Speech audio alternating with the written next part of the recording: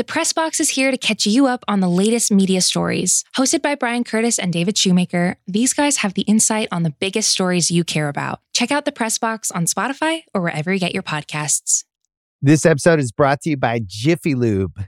Cars can be a big investment, so it's important to take care of them. I once got a car that I started out with 25,000 miles on. I got it to over 200,000 miles because I took care of it. You know how you take care of a car?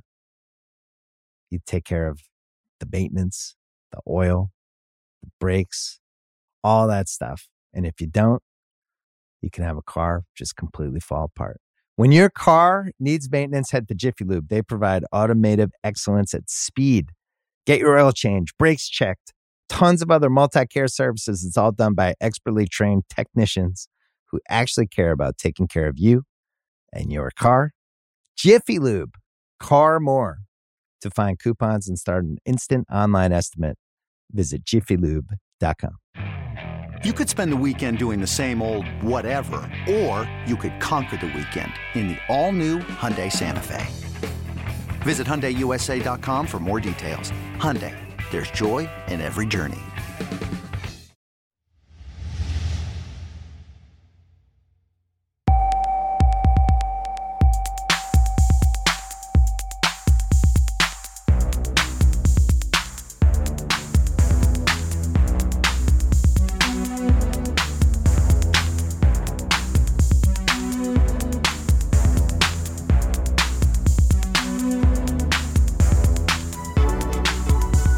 Hello and welcome back to the Stadio Podcast, Ringer SC. I'm Musa Okwonga. I'm Ryan Hun. Ryan, how are you doing? I'm all right, thanks, man. How are you?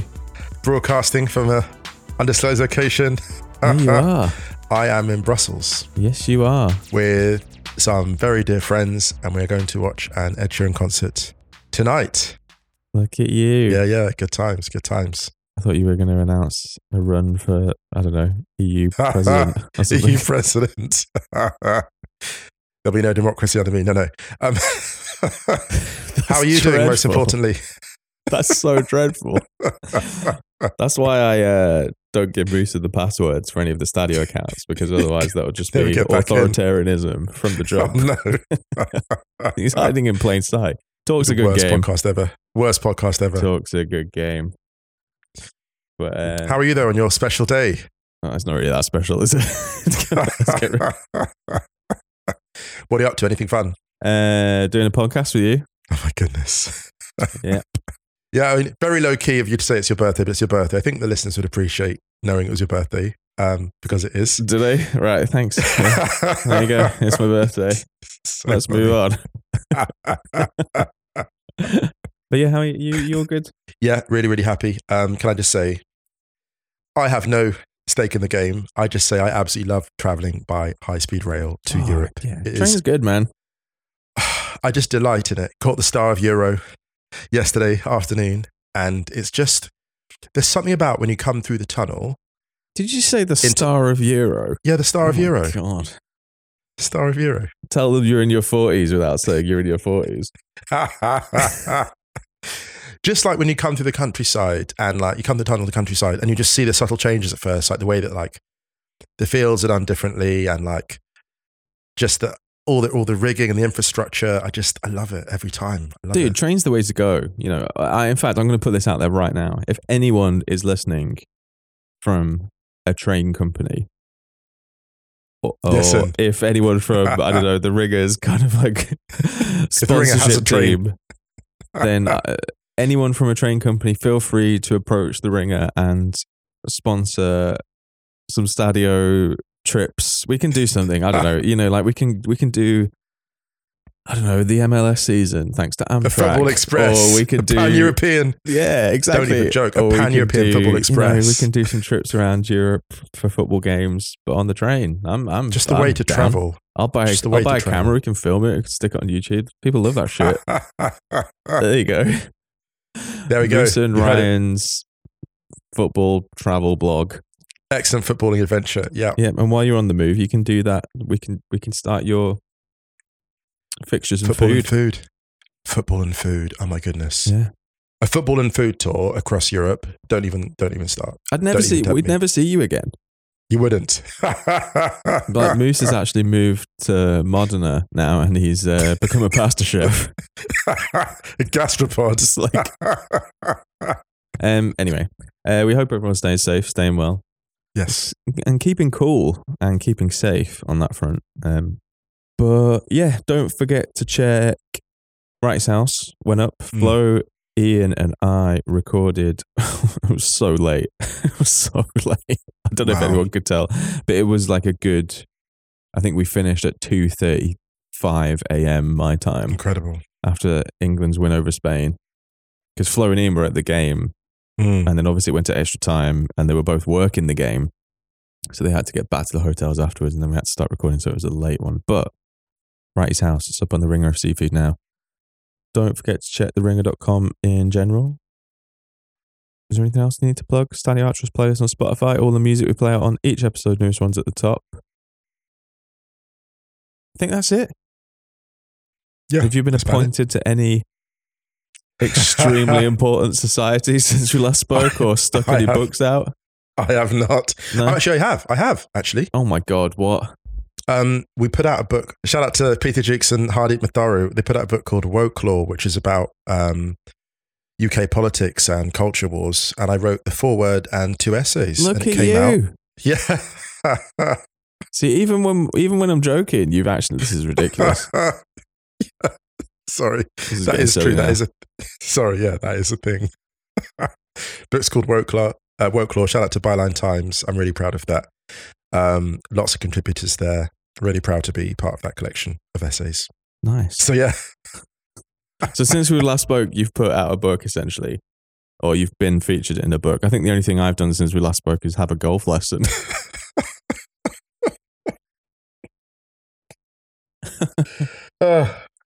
Poor Ryan. No, don't pour me. I'm fine. Leave me alone. I'm fine. I'm very comfortable as I am. Thanks. I need to write books to feel something.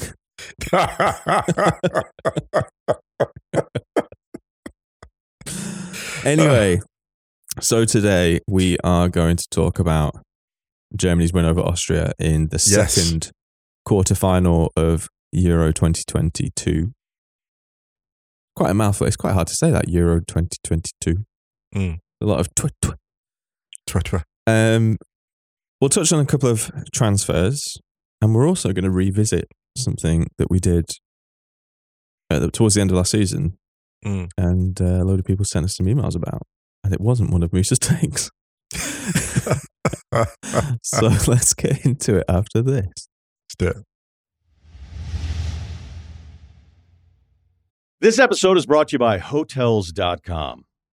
I was traveling internationally last year. I was in Mallorca. I didn't know the island well. I said, let me head to the north, head towards the water. Let me go on Hotels.com and see what they have available. Something preferably on the beach, maybe even a gym. Not only did I get those things, there was a kids session with exercise, gymnastics in the water, pony rides, a train.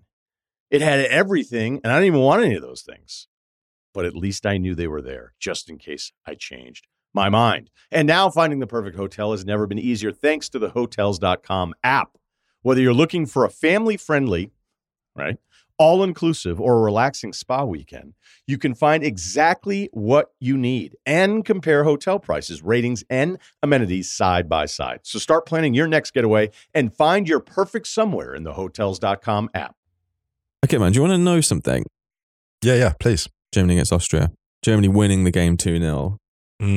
But before we touch on the game, and we'll go through it, this was one of the first times that I've taken notes for a Stadio episode. Wow. Because I literally couldn't remember how many times the bar or post had been hit and who had done it. Oh, yes. Okay. So that is why. So usually we have a thing about Stadio. Should we tell people Behind that we don't take notes? Everyone's just like, that makes so much sense. That's why you don't know anything. It's okay.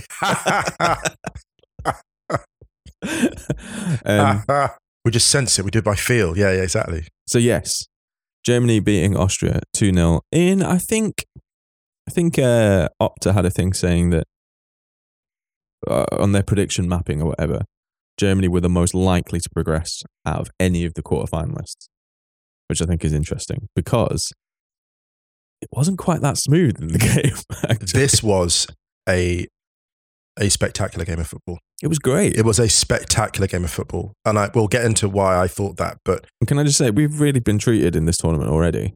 Oh my goodness. 2 for 2 in the quarterfinals so far, both been great. Masterpieces. Huge rewatch value, both of these games that we've seen so far. Huge rewatch value. And it's funny you mentioned hitting the woodwork. Was it 5 in the end? Was it 5 in total? Yep, 5 in total. Austria hit it 3 times. And actually, Flo Lloyd Hughes commented in the chat saying it was a real shame for Austria. They did not actually miss a bad chance. Each time they hit the woodwork, it was a really strong effort. It wasn't like, and actually Germany missed the bigger chances, but the overall, the headline for this game in terms of the quality of it, for me, it was risk-taking. I loved the risks that both teams took. I think the risks that Germany took were actually inadvertent. I think Germany were expecting Austria, when they saw that formation, Austria put out 4-1-4-1, I think they were expecting Austria to sit deep. Yeah, I agree. Screen the back four, pack the midfield and sit deep and counterpunch. They were not expecting, I think, Austria to press that high up. Austria sometimes played quite a high line. And what that meant was the German 4-3-3 was often, the midfield area was flooded because you had a 4-3-3 for Germany, but it was more like a 4-2-4 because Lena Magall pushed so high up that Oberdorf and Debritz were basically left to patrol the entire central area. And they were often outnumbered. Sometimes it was like 2 against 5. There was one moment on the right when they played out of a really tight gap. And if you look at it, like 5 Austria players were converging on 2 Germany players.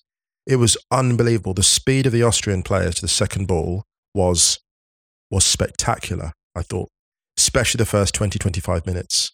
And it was weird because even the first 2-3 minutes of the game, you're like, when Germany were really pushing, right? Because I think Germany were like, okay, 4-3-3, let's flood them. Let's get fluid. First 2-3 minutes, you're like, Germany are like, they're on it. And the next 20, Austria just came back at them, didn't they? Well, this is the thing, because they could have taken the lead after, what, was it 12, 13 minutes where Georgieva hit the post from the corner? Yeah. Yeah.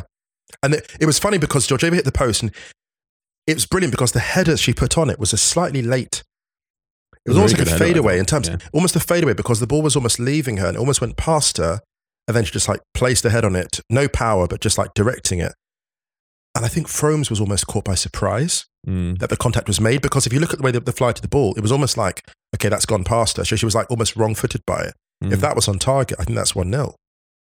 I think that's 1-0. Yeah. Yeah, I think she was done. 100%. Absolutely, yeah, wrong-footed, yeah. And it kind of ebbed and flowed a little bit after that before Germany took the lead. Clara Buhl kind of won the ball on the left-hand side, broke the press from Pop, wasn't it? Yeah, it was a press from Pop. Pop pressed, and then that put the pressure on, wasn't it? Yeah, but Buhl won it, yeah. And then she cut the ball back. Alex Pop left it for Lena Magall. Amazing leave, yeah. I thought Alex Pop was really good in this game, actually. We'll touch on more her again later, but yeah, that gave Germany the lead. And then Svenja Huth had that one just before half-time, which I think she probably could have cut it square. I think it was Clara Buhl was in the middle, and she went for goal at a really tight angle. She didn't look up. Yeah. She didn't look up, did she? That was when they played out. So if you see that, they play out from the back, they play out from along the flank, and it's like 2 against 5, and they get in behind that sort of slightly high line. And there's a split second where she doesn't look up, and there's like 3 Germany players converging like centre left of the box. Doesn't look for them. And then just after halftime, Julia Gwyn hit the post. Was it like 15, 20 seconds after halftime? Yeah, wild, yeah. And it was that period. The thing I loved about this game was that it kind of had, it ebbed and flowed, and it was kind of end to end in a way. But there were little periods where each side looked a little bit shaky, and because of the pressure put on from the opposition. So after that, there were a couple of really, really big moments for Austria where, like Merle Froms gets herself into a bit of trouble playing out, and then Barbara Dunst like hits it from 35 yards out or something, 30 yards out. That was spectacular. And Froms is like scampering back to her own goal line, and it hits the bar. And then who was it who hit the second one? Sarah Puntigam. Yeah, Puntigam hits the post again. Yeah, for Austria. Puntigam was just before. Puntigam was just after, about 10 minutes after half time, I think it was. Yeah. But there were 2 in a row, right? There was like the Dunst one, and then the Puntigam one, and then it was like, holy shit! Like Germany have really got away with. This is the 3rd time now that like Germany's woodwork has been hit. Yes. But a common theme that also happened through the game was just like Manuela Zinsberger's distribution was just, it kind of invited quite a lot of pressure on Austria. It happened a good few times through the game before the goal at the end we'll talk about. There was one where she plays out, Germany win the ball back, and then Linda Dahlmann like hits it just over. It was almost like foreshadowing, wasn't it? It was almost a carbon copy, actually, as the Barbara Dunst one, but except that hers went just a bit over. It was almost like those margins. The margins for error became smaller and smaller until breaking point, I think, in this game.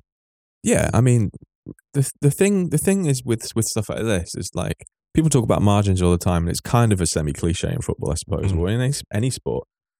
But these are totally the margins. Like hitting the woodwork, we know this doesn't count as a shot on target, but you're literally 3 inches away, maybe, from completely changed. Like I was thinking about this during the game, and I don't want to sound like, I don't want it to sound like hyperbole, but think of how many people have been that close to changing history throughout their lifetime. Oh no, absolutely, yeah. 2 inches, 3 inches away from changing the entire course of like football history, or at least like a little bit of it. Oh, look at Baggio, Nigeria, Italy in World Cup '94 when Baggio scores the late equaliser.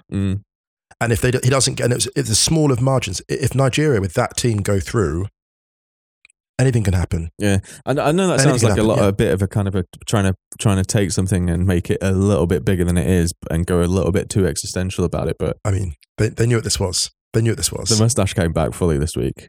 So from a beard. So, I've just been thinking about things a little bit more. I've just been theorizing a bit. I tend to do this when I have the mustache and not the attaching beard. What does it all mean? I mean, but for Austria, for the context of... It was for Austria. This is the thing. Yeah, for what they were playing, the way they played. And this is, shout out to Irene Fuhrman for the bravery of the coaching approach. Yeah. Germany coach, so Martino at full time was basically talking about the way they played and pressed us. And it kind of took them by surprise. And that's why she gave special praise to Oberdorf. Oberdorf's performance in this game, I thought Sarah Debritz, to be fair to them in the central areas they were overrun. She at times looked overrun because of the type of tactical work she had to do in the ground she had to cover. Oberdorf, I noticed that she made interventions on the right flank and the left flank. And I don't think I've seen any central midfielder cover that much ground in either, in men's or women's game. Apart from Luka Modric, I haven't seen a centre midfielder occupy spaces that broad. I mean, I haven't seen the only other player I've seen do that. When you talk about screening a defence, she quite literally screened an entire. So I'm grinning a little bit because there was a moment during this game where her energy level just seemed so out of tune, like so much more than everyone else's. I was just like, yeah, that's someone who missed the last game through suspension. You got a rest. I like that. Yeah. But going back to the Austria hitting the post stuff, and we'll talk about the rest of the game in a bit, but I think that we saw this a little bit in the England-Spain game in that you've got a lot of sides at this stage of the tournament who aren't used to conceding goals. Yes. Like England haven't conceded the goal in the whole tournament. Germany haven't conceded the goal in the whole tournament. And you saw actually how that I think these are elite teams, so they're used to solving problems. But if you score first against a side who isn't used to conceding goals at all, let alone first, that just throws a level of uncertainty and another problem at them that I think you saw England struggle to figure out. Yes, good point. As a plan B, they haven't had to go to. And I think this is what will really hurt for Austria is the fact that, like, if they get one of those early on, I mean, the first one is the only one that happens before the Lena Magel goal. But that I just wonder how Germany. I think Germany would have been okay because they were creating chances and stuff. I'm not so sure. Throwing another problem in there because Austria didn't get like turned over. They were not overwhelmed. No. I think the reason why I think this is interesting for Germany and a shame for Austria. If Austria had taken the lead, Germany would have to rethink how high they were playing that front three. Because actually at certain points, the front three was so high and so committed to staying up there and creating chances. If Austria take the lead, Germany are having to think, wait a minute, we've been overwhelmed in midfield. How much do we bring people back? Because it's interesting, the moment they had to consolidate, they brought on Yul Brandt, Pop comes into more central midfield area and they start consolidating. Like And this is the thing, and I was saying this to my friends earlier, we were watching the game last night, and this morning we were chatting, I said, the funny thing is with this now, see when Wolfsburg overran Barcelona in the semi-final, but didn't quite have the players in the Champions League to like fully bring the comeback. And then Lyon took the blueprint and ran with it. What Austria have done is they've given other teams a blueprint now. They've been like, squeeze the middle against Germany because Germany want to push so high with Magul, with the press, they're going to leave their centre midfield exposed. And a better team than Austria, and this is no disrespect to Austria, a team with more tools than Austria, or with even more tools, is going to punish them. And then Germany will have to solve that problem. And Germany, that is what's so interesting to me. No disrespect to England's side of the draw, but you would say that Germany's side of the draw is that semi-final is going to be a bit tougher. I would say so, yeah, whoever comes through that. But when you get down to this stage of the tournament, no opponent is going to be a walkover. Yeah. Let's wrap up the rest of the game quickly because we talked about the last time was that Austria hitting the post again. Oh no, we talked about Linda Dahlmann hitting over. Clara Bull hits the bar again, just from outside the box. This was a great shot, just from the kind of like inside left position. Clara Bull again missed a sitter, and this was the best chance of the game. Did she almost take her eye off this?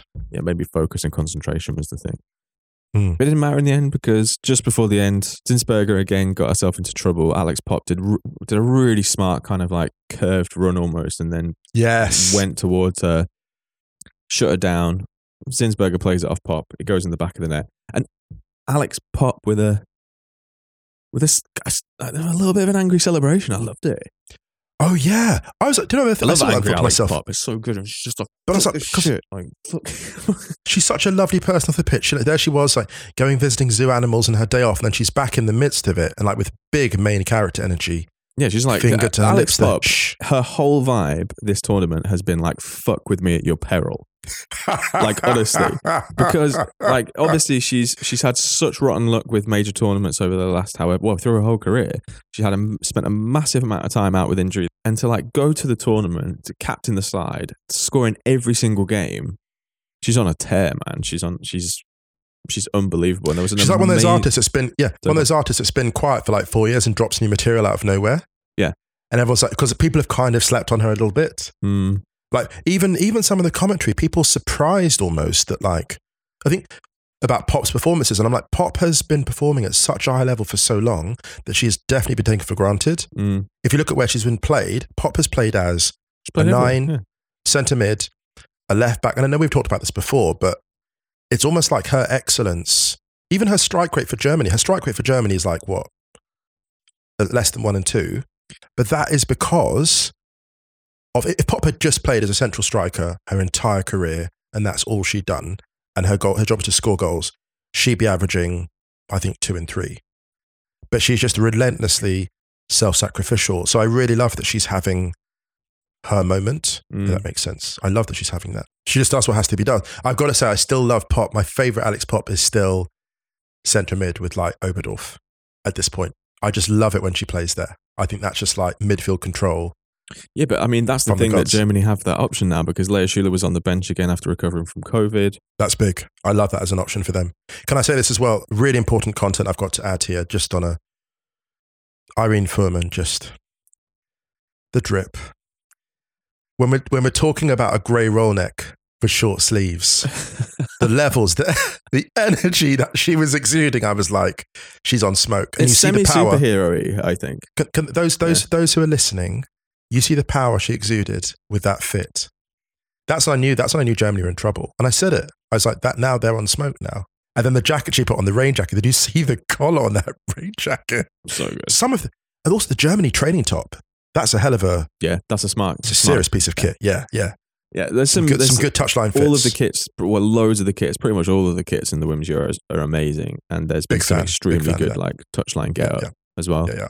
There was an interesting quote after the game from Alex Popp on German TV. Rainer Fußganger wrote a tweet. He covers a lot of women's football.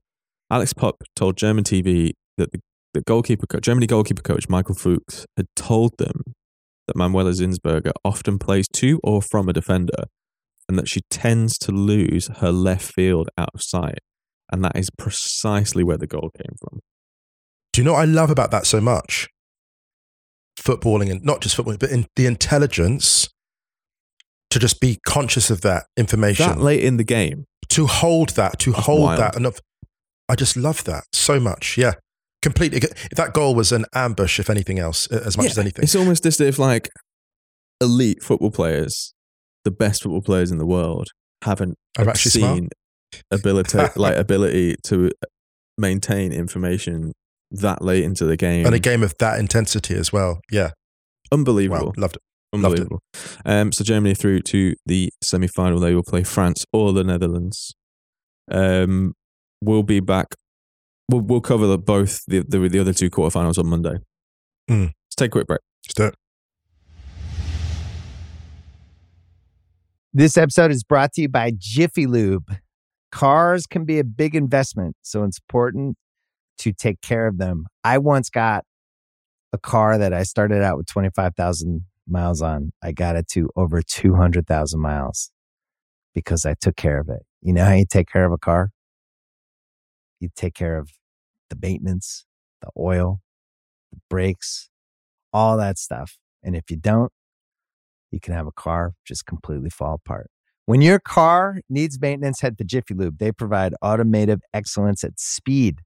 Get your oil change, brakes checked, tons of other multi-care services. It's all done by expertly trained technicians who actually care about taking care of you and your car. Jiffy Lube, car more. To find coupons and start an instant online estimate, visit jiffylube.com. Kingdom of the Planet of the Apes has arrived in IMAX. What a wonderful day! This summer, one movie event will reign. It is our time. They stole my village. I know where they're taking your clan. Bend for your king. Never. Kingdom of the Planet of the Apes, now playing only in theaters. Rated PG-13. Some material may be inappropriate for children under 13. All right, man. Before we move on to some other stuff, any transfers of note that you want to touch on? I mean, Roma are on one. They signed Dybala. There's rumours about Gini Wijnaldum going there on loan from PSG with an option to buy. I love that. Yeah, I do as well, because there's a kind of love that. I do like this vibe of like Mourinho putting together a band of dudes who are just like, they wrote you off. They wrote you off like they wrote. Do you know I like that as well? Because he'll get more freedom. Now. Do you know why? Because we're going to see Holland Wijnaldum for Roma. You think? Because because the role he plays for Holland, where he shuttles more, is when I love him, because he gets a bit more range. And I think that Roma, they're just a team that allow you responsibility. Like playing football for Mourinho at this era, especially this Roma team, is like working for a startup. You turn up a startup, plug in your laptop. You don't really have an official job title. You might as well be the director of Vibes, which is what he'll be in the midfield. He'll be the director of Vibes. What was that? No, because that was my dream job. Do you remember? Head of Vibes. And then someone literally there was like some startup that actually, I can't remember where it was. What was it? There was a company that was talking about literally like a morale actually called the director of Vibes. Yeah, it was like, yeah. So I think that what will happen is, the director of Vibes at Roma is Pellegrini, but as like a deputy director of Vibes in that midfield, Wijnaldum is something that I love, because he'll get to like just run with the ball, Ryan. I think that's a really, really lovely move. I mean, playing him as in a kind of in a slightly more advanced position as well. Does that make sense? It's essentially like he's essentially like a Mkhitaryan replacement as well, I think. Yeah. I mean, definitely. I'm not sure he'll probably play as wide like Mkhitaryan did sometimes, but when Mkhitaryan was playing centrally, I think Roma they intrigue me a lot. They're fun, man. They're fun. I know that we've talked about Mourinho and how he shows glimpses of being the old Mourinho a little bit, but he's never going to be.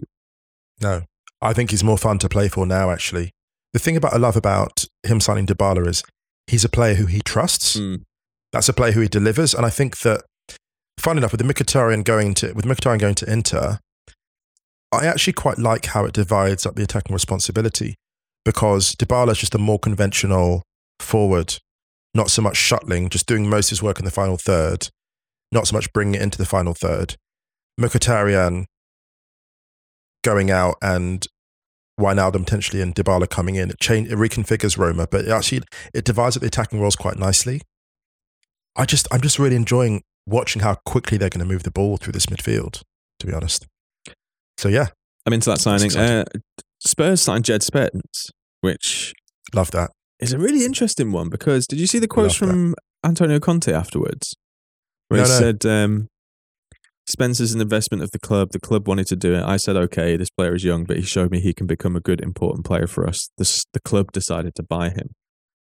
So it sounds like one of those where, he's 21. He was on loan at Forest last season from Middlesbrough. Definitely one to develop. And actually, to be honest, my first thought when I saw it was like, it wouldn't surprise me if he went on loan somewhere again this season. And actually maybe another Premier League club, like someone who's just come up. And I mean, to be honest, it would be almost perfect for Spurs to send him back to Forest for a year. Because he knows the environment. He was part of that journey that came up. Like, he's probably not going to be a starter for Spurs this season, I don't think, because I don't think he's quite ready to have that level of responsibility at a club that is pushing for, it's in the Champions League, finishing the Champions League last season. That's a lot. That's a big jump. It's a big jump just going to be playing Premier League football on the regular. So I wonder whether it might be smart from Spurs to send him back to Forest, if Forest want him, that is. Yes. For a season, to get him Premier League football in an environment that he already knows, because that's a lot of change for a young player. Does that make sense? Yeah.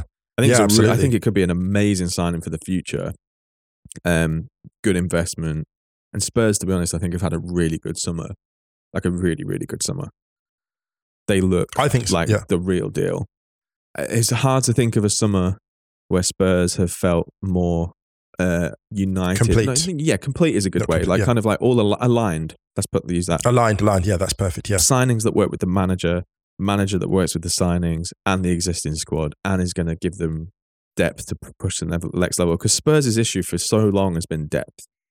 Good summer for Spurs, I think. And this is another piece of that.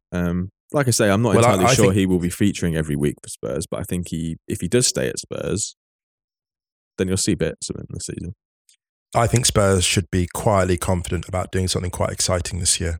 For example, if we're sat here at the end of May, it genuinely wouldn't surprise me if we were talking about Spurs. I know loads of people are going to be like, what the fuck are you talking about? But it wouldn't surprise me if we were talking about Spurs winning the League Cup or the FA Cup.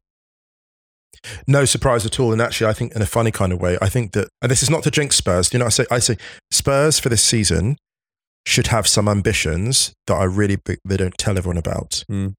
They need to kind of be like, we know how good we are. We know exactly how good we can be at our peak.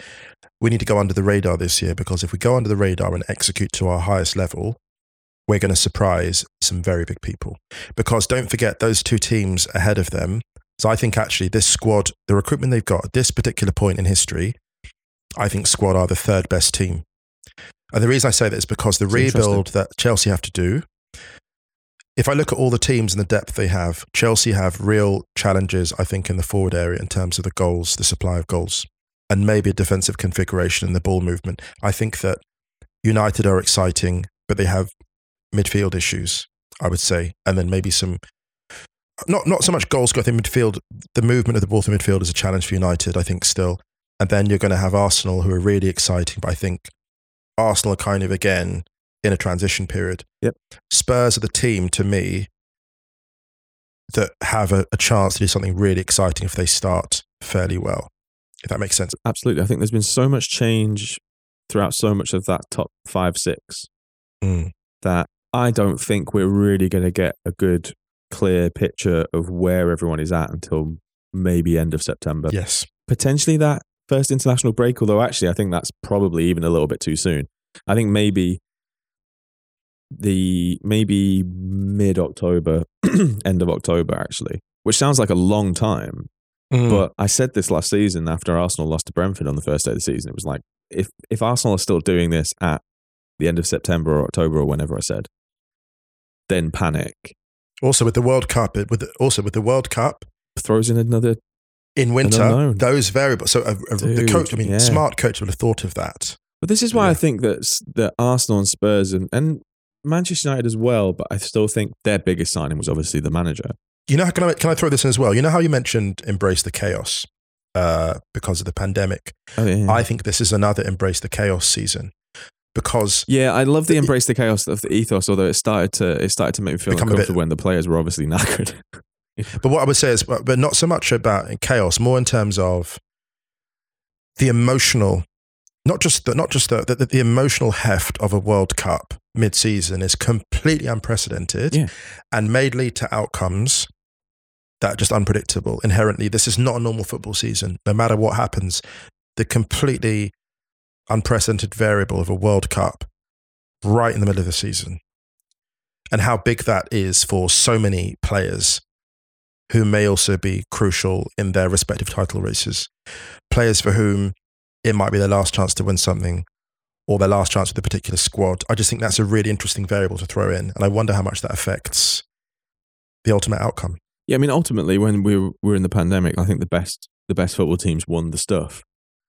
But there were periods through that. I remember doing stuff about Spurs and Mourinho and being like, wow, Spurs are top. Mourinho seems to be kind of navigating this unknown really well so far. Yeah. Obviously, it fell off, but when you're dealing with a season that is throwing in unknown issues or problems, that can often throw up really interesting results. I still think that the top 5 or 6 are going to be too much better than the rest of the pack.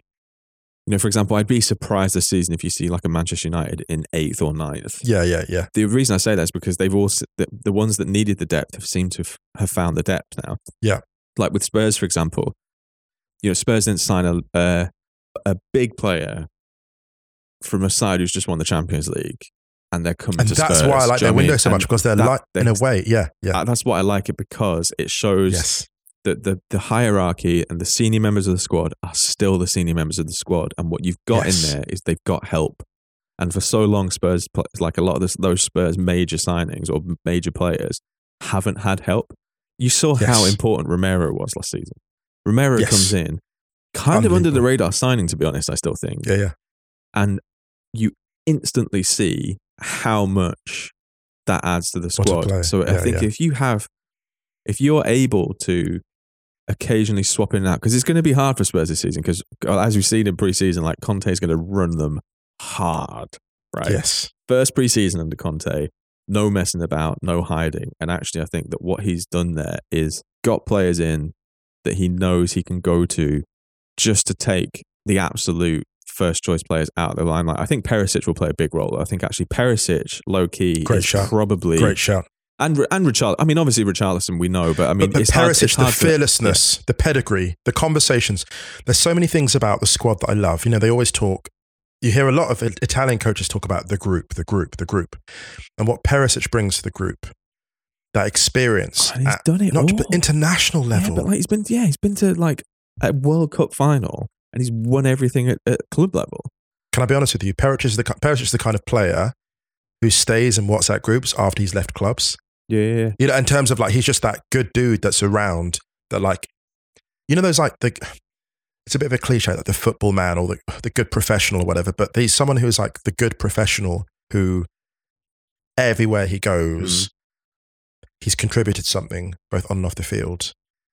What he adds technically in terms of goals, in terms of experience, it's just a really exciting fit for them. And I always love when clubs make a signing like that, because it's a sign that they're ready for something like of a higher level of accomplishment.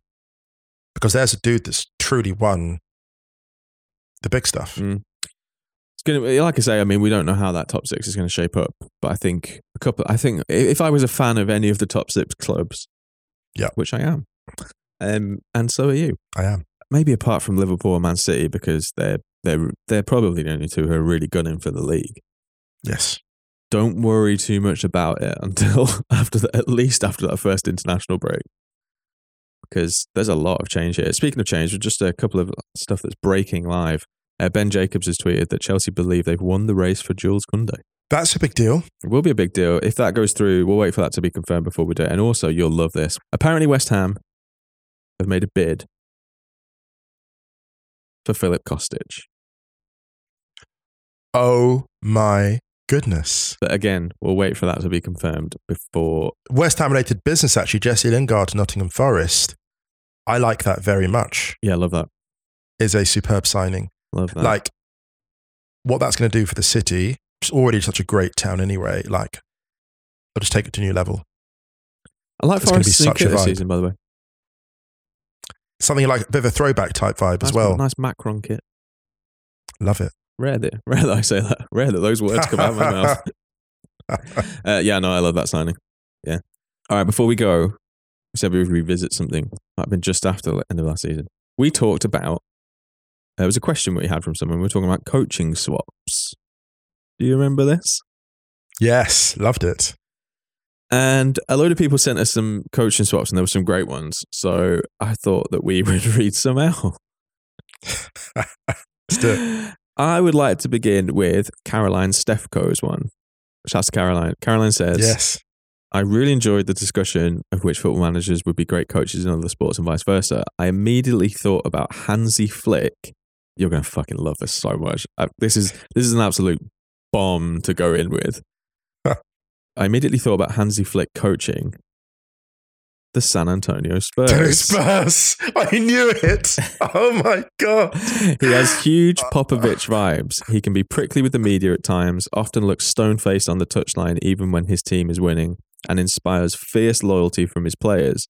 Plus, there are parallels between the Bayern sextuple winning team and Pop's 2014 champions playing the beautiful game. Fluid, selfless execution of their respective sports. Oh, that's so perfect. I was saying it in my head before you read it out. Yeah, it's interesting that because before I was even doing football stuff, was I doing football stuff? It was definitely pre-Stadio. I remember speaking to someone who had done some stuff with the BBC at the time. And we were talking about basically this dream idea that I had when Arsene Wenger was still coaching at Arsenal. If you look at the parallels between the year when they took over and how long they've been going and how unique they were at that time, they were basically like the same person. Yeah, you're right. It was really weird. And I have to be honest, I still have this dream because I just think it would be an amazing chat. But I think that the further Wenger has got away from managing, I think weirdly, this is going to sound really harsh, but I think weirdly the less interesting it actually is. Part of the amazing bit about it was that they were both still doing it. Pop joined the Spurs and Arsene joined Arsenal, I think about a year apart. Yeah. And I think they were born about a year apart. They both loved wine. They've both done really well in talking about various issues before. And I was just like, imagine just sitting them in two comfy chairs with a really expensive bottle of red wine in front of them and just hitting record and just letting them talk.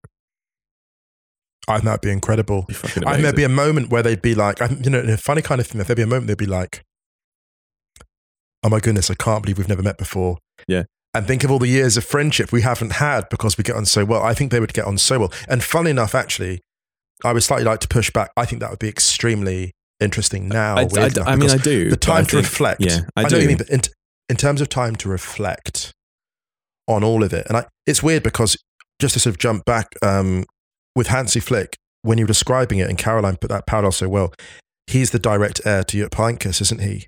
Yeah, in terms of coming in with that humility. There's also something else which is interesting with Popovich and that trajectory about winning after people might have thought your peak was gone. If you look how far apart Heynckes won, his big trophies, there was that gap and then he came back and won big again. And you look at Popovich winning in the early 2000s, coming back and then out coaching, an elite coach in Spoelstra again in 2014. There's this really interesting thing about coaching longevity. What I love so much about football is the ability, because we joke about Mourinho and his dotage and whatever, but as time goes on, I'm more impressed by the ability of coaches to move with the times. So Ancelotti has moved with the times and stayed dominant, stayed relevant. And it's fascinating to me how people adjust. Like Ancelotti, for example, can phase out a player like Asensio, can keep Isco on the bench for an entire Champions League run without him featuring, and no one questions it.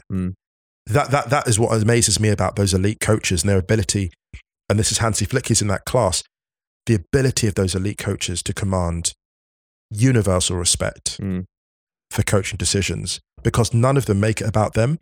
Yeah. All of those coaches we mentioned, Heynckes, Flick, Wenger, Popovich, it's never about them, is it? No, I mean, the interesting parallel with Wenger and Popovich as well, that they won stuff in 3 decades. Yeah, wow, I love that. Pop won his first one in 99, remember?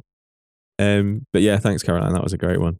Another one, Andre Junkman says, Steve Kerr to Real Madrid might be the best position for him in the world. He already knows how to handle multiple stars that demand most of the playing time. Proven winner, and he knows how to let his stars do their thing. Benzema might go to 40 goals and 20 assists under that man. Can you imagine? That has blown my mind. Right, imagine, actually, this is really interesting because a load of those guys love the NBA. And if you just parachuted Steve Kerr into Real Madrid, there's that amazing footage of when he's talking to Steph and he's like on the bench, he's like, come here. Because Steph's having like a poor shooting night or something like that. He's like, you may not see it here, but like, this is you on the floor and this is you off the floor.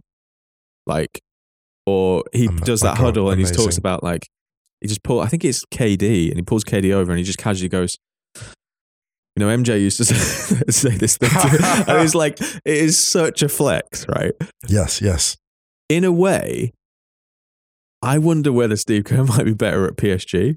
Oh, okay. Because wait. Actually, yeah. Not better. Yeah. But put it this way: if Steve Kerr all of a sudden decided he wanted to be a football manager, yes, he is probably the only person in world football who could go to who could go to PSG. Yes. Having won nothing. Yes. And command the authority that all of that lot need. That is so interesting, They're literally sponsored by Jordan. They literally have Jordan kits, right? Yes. And you have the guy there who hit the winning shot in a fucking dynasty alongside MJ. You seen that incredible speech? He showed me the incredible speech that he gave. Yeah, when he's just like, so I said, MJ didn't really fancy it, so I just said, so he passed up. I can't take it. Do you know what I mean? Like, think about it. Like, yes, I think the flex. I think Andres is amazing. I think Real Madrid works so well. I was thinking of an even more absurd one. I don't think it's more of a fit, but I just thought it was the first thing that popped into my head. It was just like, imagine being like, you see that logo on your chest? Yes. See that logo on your chest? I used to play with him. Yeah. You know what's funny about this? I love this as a thing. And also, if you look at the trajectory of PSG, what were they? Highly respected club. With a big cult club, like Golden State, but needed that level to be elevated. Whereas, absolutely. So actually the cultural fit is amazing. The thing I love about Steve Kerr at Real Madrid, I would say, is that the press conferences. Oh my God. And he just looks so good in the Bernabeu dugout. He just looked, It's so good. Like, it's good. You can imagine him. You can imagine Steve Kerr, and there's like a conversation about, let's say, like some of Real Madrid's young players were spotted like sunbathing and whatever, and they're like, "Oh my God, so and so was spotted sunbathing here." And we're like, and you can just imagine him just being like, "Really?" You can imagine him just like nonplussed and just completely like the Spanish media. You can imagine within like 2 months them just eating out of his hand, and him just quote. He'd go in and start quoting like famous poets, famous Spanish poets. It'd be so good. It'd be incredible. I love that one. Let's try and get through a few more because these are so good. Let's do this. Yeah, go. Love it. This one from Venkat Ramamurthy. Venkat is a Liverpool fan. Shout out Venkat. Good luck this season. Exciting times, yeah. Said for coaching swaps, my choice would be Thomas Tuchel to the Phoenix Suns. Oh my goodness. Yes. Tuchel has shown an ability to keep a ship on course while in the middle of bad ownership situations. Phoenix are looking at the aftermath of a devastating playoff defeat. These came in mid-June, by the way. They were being held together by Chris Paul, and Paul could use a head coach who is upphased by a cataclysmic off-the-field circumstance. Monty Williams is good and level-headed, but Tuchel will keep the players focused and keep their eyes on the bigger picture. I feel for Monty Williams there. I got to say, I feel Monty's been done a dirty there. Venkat, man, why you got to do Monty like that? Because Chris Paul, the coaching didn't implode. Chris Paul's execution imploded. Can I throw out an alternative? Yeah. Because everyone needs more. Tuchel's an NFL coach. No, I was going to say send him to the Nets. Oh, do you know what? That's perfect. Tuchel the Nets, because I think Tuchel unlocks Ben Simmons. Do you think? Yeah, I think he does. Wow. I think he does because look, if he wants to turn Kai Havertz into a 9, and if you think how far Kai Havertz was from a 9 when he arrived at Chelsea and ends up scoring the Champions League winner, I think that he basically unlocks Ben Simmons. And I think he does it because he doesn't do it as a kind of like, Ben's going to be a shooter. What he does is you see what he did with Kai Havertz was he put him in the offense, in the Chelsea attack, and let him play fluidly, take up all this space, and like over time, people started calling him a 9, and then eventually Tuchel came out and said it. So what he does is with Simmons is he gets him in the flow of the offense. And then after a while, when his like points are going up, he goes, "Oh yeah, he can be a scorer," but he doesn't make a thing of it because don't forget how Kawhi became a scorer. Kawhi was like a big defensive guy, and then his points just jumped. I think he gets a tune out of Simmons. I like that one. Let's get through a couple more because we've got to bounce. But absolutely. Okay, John Ruhr. The coaching swap prompt was too inviting, and I was shocked. Shocked, John says. Shocked. There's nothing that Musa wants injected into his veins than shocked listeners. He's prepping for his talk radio career. Yes. He's going to be replacing Piers Morgan when Piers Morgan gets axed on his TV show. He was shocked that Cholo didn't make the shortlist of NFL coaches. Simeone was practically made in a lab for the city of Philadelphia. The shithousery, crotch-grabbing, and infuriating tactics would make him an immediate star at the Link in Philly. The city would take him in like a long-lost child and then curse his name at the first sign of struggle. The cheesesteak would be on the national flag by the end of the season. Cholo cheesesteak. The Cholo cheesesteak. There'd be a special cheesesteak. He would be absolutely electrifying. That'd be funny. Vikram Sharma says, Simeone, Mourinho, Bielsa, which one would coach the Raptors? The Raptors already have a fanatic fan base. They are the only team in the NBA that's outside the USA. Oh, it's Bielsa. It's not even close. Yeah, Bielsa at the Raptors, 100%. Bielsa at the Raptors, and you know what Bielsa does? Bielsa goes and takes he goes and finds European players. Yeah. Like players from the D-League, and he goes and he'll just find these unbelievable shooters, slash and kick. And he'll be like, who are these players? And within... He'd bring in Ginobili as assistant. Yeah. They'll come in the play-in tournament. They'll come into the play-in and they will just come and just torch teams. I think Bielsa, and then he does that. He does an amazing couple of years at the Raptors, then he leaves and goes and coaches in the NCAA. Yep. Right, let's rattle off a couple of quick ones before we go because we're running along. So this one from Drew Toro. The first image that popped into my head was Sean Dice as a defensive coordinator. Some others, Jose Mourinho to the Knicks. I love that. New York media would have a field day covering him and he'd bring back the aura of those 90s Knicks teams. Jurgen Klopp to Michigan. Like Liverpool, he could help bring a historically great team back to a championship level. And I have to imagine he'd be an incredible recruiter. Steve Nash and Patrick Vieira swap places. Steve Nash in Crystal Palace would be an absolutely wild shout. Oh my God, that's all or nothing. Peak all or nothing. I think he'd really enjoy the new wave of artisanal bakeries and Vieira as well. At the Nets. Oh my God, that's so big time. Vieira in New York. I know. It's wild. Logan Harrison, NFL. Sam Allardyce to the Minnesota Vikings or any team really fighting the playoffs. A late season coaching change to get a boost from Big Sam. Patrick Vieira to the Pittsburgh Steelers. The steel curtain starts with midfield. Before you get to Tony Adams, you have to get through Vieira. NBA, Tony Pulis to the Detroit Pistons. Can the Lakers do it on a cold, snowy night in Detroit? Another one for the Jose Mourinho to the New York Knicks thing. Another team he can try to restore to former glory. Eric Spoelstra to PSG. Replace the big three of LeBron, Wade, and Bosch with Neymar, Messi, and Mbappe. I do love that shout. Historical figures. Winston Churchill to the Packers. Keep calm and cheesehead opt. Thanks, Logan. That was amazing. This one from Josh Coyne. This was the other Sean Dyche one that I was looking for. Anyway, I love... says the only logical answer, and I love the fact that Josh has been like, this is the only logical answer to this question, is Sean Dyche to the Detroit Pistons. Oh, without question. A team and city that pride themselves on hard-nosed, no bullshit, bruising basketball. Not sure about Dwayne Casey and Burnley, though. I love this. I love that so much. Dyche to the Pistons is perfect. Just aesthetically. Yeah, so good. Even more so than Pulis. Although I'm not sure about Mourinho in New York now. Because Mourinho, do you know what it is? It's something in New York where Mourinho at this point of his career is more of a brawler than like the brash, young, fast-talking. I think Mourinho to the Knicks is a younger version of Mourinho, I would say. Yeah, I'd say. I'd agree. Sense. I think post Chelsea first time around Mourinho. I agree. Or actually post Porto. Yes, that. And the loose and the tie worn slightly But loose. it's essentially Pat Riley Part 2. Bingo. Yeah, exactly that. It's Pat Exactly. Riley Part 2. Those were fun. Thanks for sending those in. Sorry I didn't get to all of them, but there were way too many. Absolute joy. I reckon that's it. Don't forget to check Wrighty's House on the Ring FC feed. 2 more quarterfinals this weekend. And we'll be back on Monday to talk about them all. Don't forget to check theringer.com. Check the Stadio Archers plays on Spotify. Speaking of which, playing out on a classic from Antenna. To Climb the Cliff. Good times. It is good times. Anything you want to add, Mr. Wonga? Nothing further. Of course, a brief hydration notice given the heat we're seeing. Yeah, God.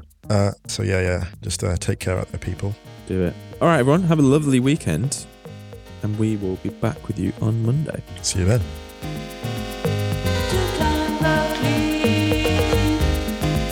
You took your big slips, clingers. That was clear. To pass the cleft, you had to be clever. You plowed up the wall of rock, working round the clock to climb the clear.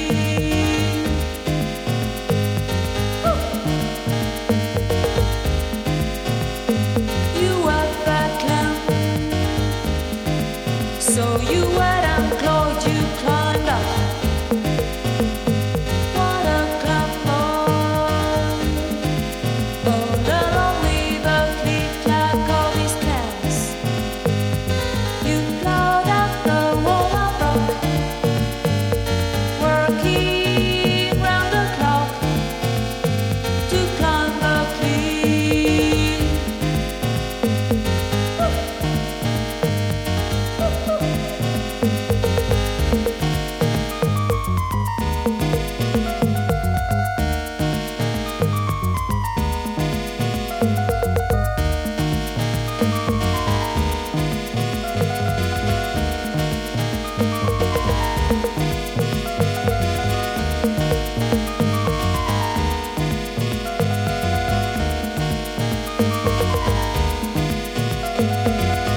Plowed up the wall of rock, working round the clock to climb the clear.